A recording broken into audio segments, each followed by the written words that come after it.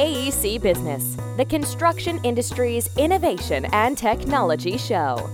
Hello and welcome to episode 122 of the AEC Business Podcast. My name is Arni Heiskanen and my guest is Jeevan Kalanity, the CEO of OpenSpace. We are going to discuss digitalization of the construction industry and OpenSpace's recent research on the topic. Jeevan, it's great to have you on the podcast. It's my pleasure. Thanks for having me. I'm sure that many of our listeners already have heard about OpenSpace, but perhaps you could start off by telling a bit about what your company is and what you do. Sure, yeah. The concept behind OpenSpace is pretty simple. We use advanced computer vision and AI to do something simple. We make it very easy to have a complete visual record of any project inside and out, such that you can see what's there without literally needing to be there. You can see there was there today, yesterday, 5 years ago. So we try to build up this system of record, the ground truth of what's actually on the project that anybody that needs to know can check out. And with all that data, we build AI-powered analytics tools that can do things like compute percent complete, objectively measure, schedule, things like that, so that we try to leverage that data for the benefit of our customers. Perhaps you could tell a little bit about your thoughts on the recent surge in contact investments. Why do you think the investors have become so interested in this industry? There are a variety of things that motivate the investment community to do X, Y, or Z. And I have a little personal experience with this in the sense that after I sold my first company and did my tour of duty at the acquiring company, which was fun, I spent a little time at a venture fund called Lux Capital, which is a pretty big fund, I think 2 or 3 billion under management, that invests in deep technology companies as an entrepreneur in residence. So kind of got into that mindset, and it was a nice place to launch OpenSpace. So there are myriad reasons, but what I think I'd boil it down to is that there is a sense that there's a large opportunity for technology to make a difference in this industry. Really in a simple way, if you just look at kind of a very top-down, high-level understanding of tech spending in construction, the overall penetration of technology use, it's just a lot lower than it is in many other industries. And so that's like a target that investors might say, hey, well, that's an opportunity for technology to make a difference. Now, that's a very high-level concept. Whether a given technology company will or will not be successful for the customer, of course, is really the open question. And that's up to the companies themselves to solve. And I have a lot of thoughts about why construction has not adopted technology as much as, say, name any other industry. But we can talk about it a little later if you wish. Also, it's a fact that there is a lot of money that is looking for investment opportunities. That's generally true, right? I think just globally, forgetting about construction technology, there is a lot of capital trying to find a home for returns. And so venture and technology has been a place where people view it as an asset class where they can make money. And of course, this is a cycle. It goes in and out depending on what's going on. And I think for those of us that have our careers trying to build these companies to serve these customers, you just have to, not get too concerned about those waves. If you're building something of value, something good will happen. About the survey, can you tell us about the survey, why you did it and with whom? Yeah, totally. So the survey for us was just to better understand our customers who we serve. There's a lot of ways to learn about them, and of course I spend a lot of personal time talking to them. Our team does, and surveys are just another tool to figure out what's going on out there, so it can be most responsive to what the customer needs. That's why we exist, after all. And we wanted to learn really is how have the last year or two changed the mindset of the construction professional, broadly speaking. There's a lot of stuff that's changed, right? Especially the pandemic. And we wanted to understand, hey, we're hearing all these anecdotes and stories. Is this real, or is it just somebody saying something? And so I think the survey more or less proved some of our hypotheses, took our anecdotes and, oh, yeah, it's actually really true. I mean, I think the thing that I find most interesting, or one of the things that we found interesting, is this stat that the respondents thought that 91% of the survey respondents said they had observed someone, one of their colleagues who didn't use technology, begin to embrace it over the past year. And that's a really big number. And it's kind of a subtle question, but I think it gets at something pretty important, which is there's this perception that people in our industry are kind of naturally averse to new technologies or even new processes. And I think this shows that if that was ever true, it's definitely not anymore, and definitely not right now, which I think, there's a lot of reasons to suggest for why that is. I mean, for me, I think one of the big reasons is the pandemic, of course, just forced a lot of change on the industry that it had to adapt to. And there's other reasons too. Do you think that you're seeing actual change in behaviors, or is it more like a change in attitudes? Well, I think the change in attitude is creating change in behavior, is the way I would say it. And by the way, I think it's very important to point out that while we tried to survey our customers pretty broadly on technology in general, it's not a one-size-fits-all story. If you have a certain technology you're bringing to this market, if it's not doing something useful, then it doesn't matter if people are more open to things now. So I think that's a kind of obvious statement, but an important caveat. But with that said, I feel like the change in attitude has been kind of a few-fold. One, I think people that had a certain process, their businesses were doing well enough compared to the way they thought they should go, were like, we're just going to go for it. Like, why should we try new things? Then there's a shock to the system. It's like, no, you cannot continue to put as many people on the job site, for example, with a pandemic. So how are you going to adapt to that? And they're like, well, I don't want to go to business. So like, what is out there that helps me survive through this? Number two, the people that I think that are more open to change and pushing and trying new things, they're suddenly empowered, right? They're like, hey, Billy's the guy who's always trying out new stuff. What does he think we should do? They're like, Billy's like, well, there's this company, Open Space, or whatever, right? That we've been trying out. I think we should just expand it.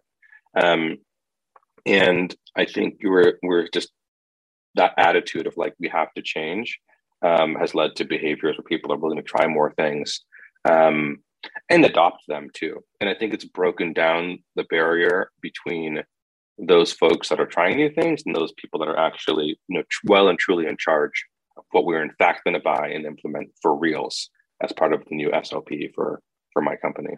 So you also asked the respondents about their views on the future of technologies. What kind of technologies did the respondents find as the most impactful in this year or in the coming years?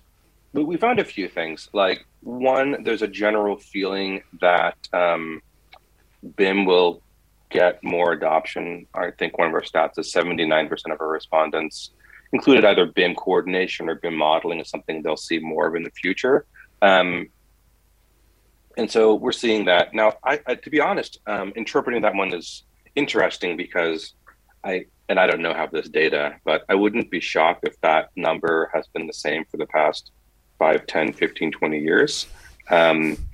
So whether or not that feeling will result in genuine change, I am not totally sure. I think it will. Actually, there's a few reasons why I think BIM is will become a little bit more adopted, and I think it's because of the other thing that we found, that about a third of our respondents really talked more about digital replicas of the job site. So that's something that Open Space does, right? An ability to capture and manage what's in fact there. And so we saw that as a big trend that people see that they're adopting, and it solves a lot of problems, of course. If there's fewer people that you can get on the job site or fewer people in the labor force, well, you need to get the job site to people where they are. There's just no other way around it. It just becomes absolutely vital to have this type of information at your fingertips. Um, and I think that may be driving some of the percentage responses on BIM, actually, because it's starting to make BIM a little bit more user friendly. What I mean by that is, I think generally speaking, it's been kind of in the domain of like the VDC manager, and the folks in the field are like, dude, don't care. Just like, when I'm building, give me the drawing, doesn't matter. And even opening up and looking at the model was like very scary. It's like you need to have the powerful laptop with some software I don't understand, like Navisworks or something. I think with the digital replicas, you can do something that makes sense to the field. Like, here's the reality on the left of my screen, here's the model. Okay, well, I get that. I can see what the difference is. And then some of the technology advances have been in just making model viewers that can open up in a browser. So you don't need this complex tool to look at it. So I think those trends are actually reinforcing one another, such that we might see the model get used a little bit more, especially by people in the field. One thing that I've noticed is that at many times tech developers don't really understand what's happening on the side and what the conditions are there, and how difficult it is oftentimes to use technology that is fairly easy to use in the office environment. Have you experienced any of that? Oh, 100%. Yes. I mean, open space is based on that knowledge. So, I personally was, working on building products for this industry before open space, field products, and just spending time on the job site. And then when Mike and Philip and I got open space started, we had enough, I guess, experience, or call it whatever you want, or time to bootstrap the idea without feeling like we needed to raise money right away or anything, which was basically, should we start this idea or not? And because of our past relationships with owners and general contractors, we were just in the field every day, to see what was really going on. And I totally agree with you that I think people just don't have a sense of what it's really like. And that's not good for any company. Like, you have to know what actually your customer's daily life is like. And if you're not improving it in a very concrete way, then they're not going to adopt whatever you're building. I've got two different thoughts on that. One, an anecdote, and one kind of a conceptual framework, if you will. So as an anecdote, there's a company I knew that I was giving some advice to that was a robotics company working on a rover, like a wheeled little robot. And they were trying to do something in delivery, kind of like a DoorDash robot, pretty advanced technology. And they were having some struggles with product market fit. And I was paying them a visit, and they were like, hey, you're like doing stuff in construction. Maybe we can have this robot like scan construction job sites. And I was like, look, I'm not going to tell you what to do. I think telling entrepreneurs and CEOs what to do is not a winning strategy. But just, if before you decide to do that, please just come with me to one of our customers' projects and then decide. Because I'm like, this was back when open space was just going off the ground, but I had enough experience. I was like, one of our job sites, it's a big mud pit because it's rained. Your robot will not work. The other one, in order to get around, there's a ladder you have to climb. It's just like, the robot's not going to do that. And it's kind of like, oh, well, there you go. And then the other thing I would say on this idea of whether you understand your customer and the technology is useful, I think there's a lot of ideas kind of intellectually around ROI that, okay, well, if we show a return of X and the investment is Y, and if the delta is positive, then we're good to go. Like, ROI has two variables, return and investment. And I kind of think that misses something, because, if the investment is really a lot, even if the return is high, it's just hard for anybody to adopt those sorts of things in any industry, in consumer life, And so I think what you kind of want to do is take that I term down to as close to zero as possible. Like, make it very easy for people to use whatever you're bringing. And then you might have a shot of giving them value. And I think when you're in the field, you'll kind of understand how important that is, because asking folks that are on the job site to do something new is, it's not because they're stubborn, it's just because they're like the busiest people on the face of the planet. And no one likes to have to try and do new things if it's going to like potentially waste their time.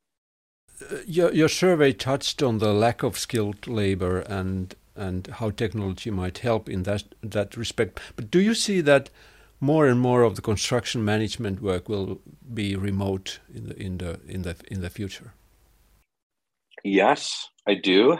And I think that's just not because it's like definitely better exactly. I think it's because it's just the only way forward. When you think about the complexity of projects, the talent required to deliver them effectively, having to have everybody on the site every day it's already a non-starter. I mean, you see that economically with the various shortages you have in the industry across many different roles. So I think yes, for that reason. But I'd also argue that it does have legitimate advantages too. Not to say that this remote work replaces being on the job. Of course, you need to be on the job to build the building. There's no replacing that. But there are real advantages to being able to see and inspect what's there at your own pace, to look at exactly what you want and spend the time, and to be able to collaborate in a way that is super crystal clear, where you don't have to be standing next to the person pointing at the thing at the right moment, at the right time.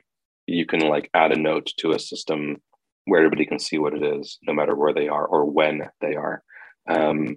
These are the types of productivity gains that people that have worked behind computers have enjoyed for the past 20, 30 years as the internet has developed. We take them for granted now, but being able to make your slides in Google Slides and then to share them with people and collaborate is like way easier than having to like print something out and put it on someone's desk and back and forth. That hasn't been possible for people in construction to have that benefit really until now. That's why I think, technologies like ours are pretty impactful, because they bring that power of software to a industry that where it wasn't possible before. Not because the industry was like not wanting to do it, it's because the technology just wasn't mature enough to actually land where it was useful for these users. So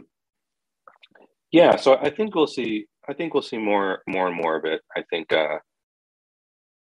I guess the last thing I'll say is it's not just an intellectual point about productivity. It's just a felt and lived experience. It's like, wow, I didn't have to drive across town today for this meeting. I just was able to log in and see it. That I'm never going to go back to the old way, or I didn't have to like fight with this person about whether this did or didn't happen. We just looked on our computers for 2 minutes and resolved it. Like, I'm not going to go back to the old way. And so that's why I see that trend kind of continuing. And we measured this too, and we kind of found that in some of our other survey results. You can either amend and enhance existing processes or replace them with new, hopefully more efficient processes. How radical a change do you think we need in order to deliver great results profitably when all the customer, user, environmental and other requirements are increasing? That is a great question. It is a great question. I think I'll answer that from like the entrepreneur's perspective, which is the way that we can create change is things that mean something to our customers pretty much right away. So ripping out a process totally wholesale it can be done, but it's like quite challenging to do. It's like your odds of success are pretty low. So you've got to find a way to make what appears to be an incremental improvement. And then you stop there and you win and you did something good.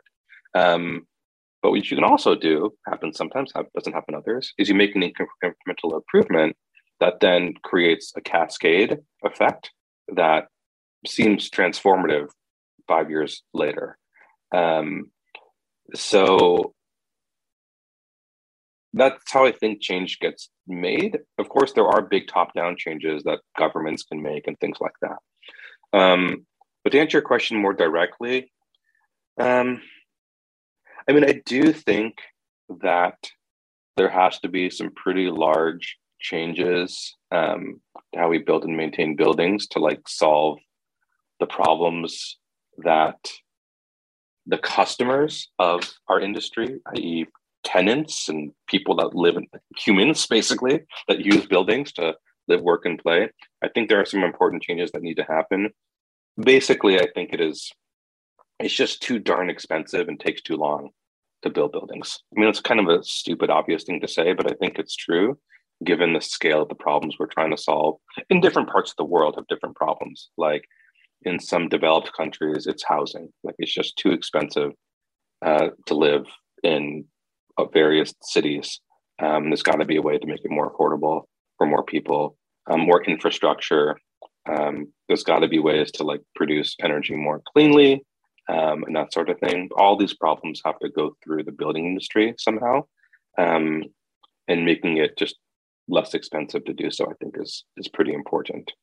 So I think about what I'd call a large change, like prefab or modular. That I would call a large change, right? That's like pretty different to how we've been doing things, generally speaking. And I think that would be great to see more of that, you know? And then I think there are things like, I think like us that seem like small changes and are adopted quickly and spread pretty quickly. But I also believe that we can have some pretty profound effects too. We'll see. Well, we already talked a little bit about funding and money. Your company got Series C funding last April. I read somewhere. So what has it allowed you to do?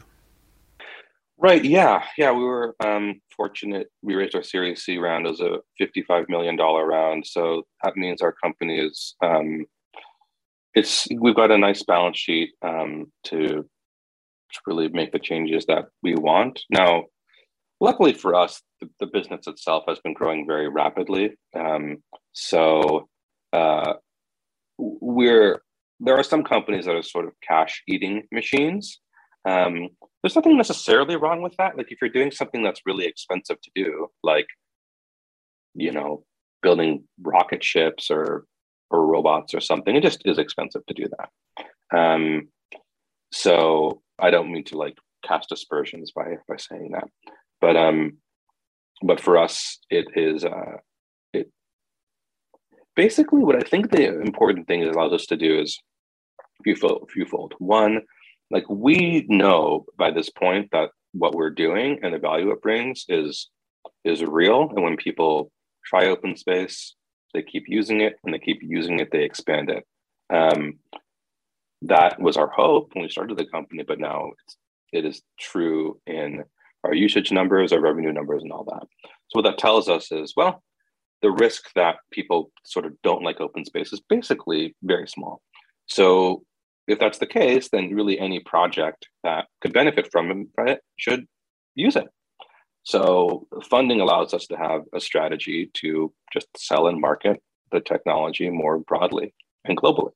So that's one of the things that we wanted to invest in. And it takes time to do that sort of stuff, right? So you want to invest in, you know, a given region, and then it takes time for it to turn on. So that's an important thing.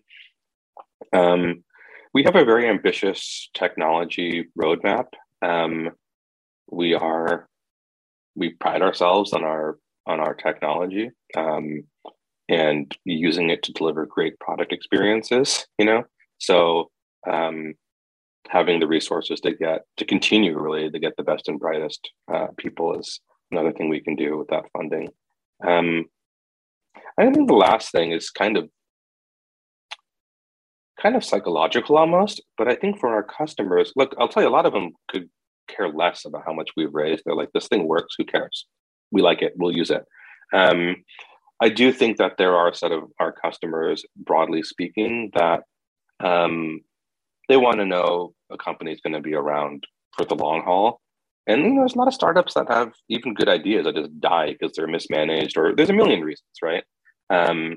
And so if you're a customer having some signal that like, okay, these guys are like $80 million, that's a lot of money there. I'm not just going to like die in a month. And that makes me feel better about choosing that solution.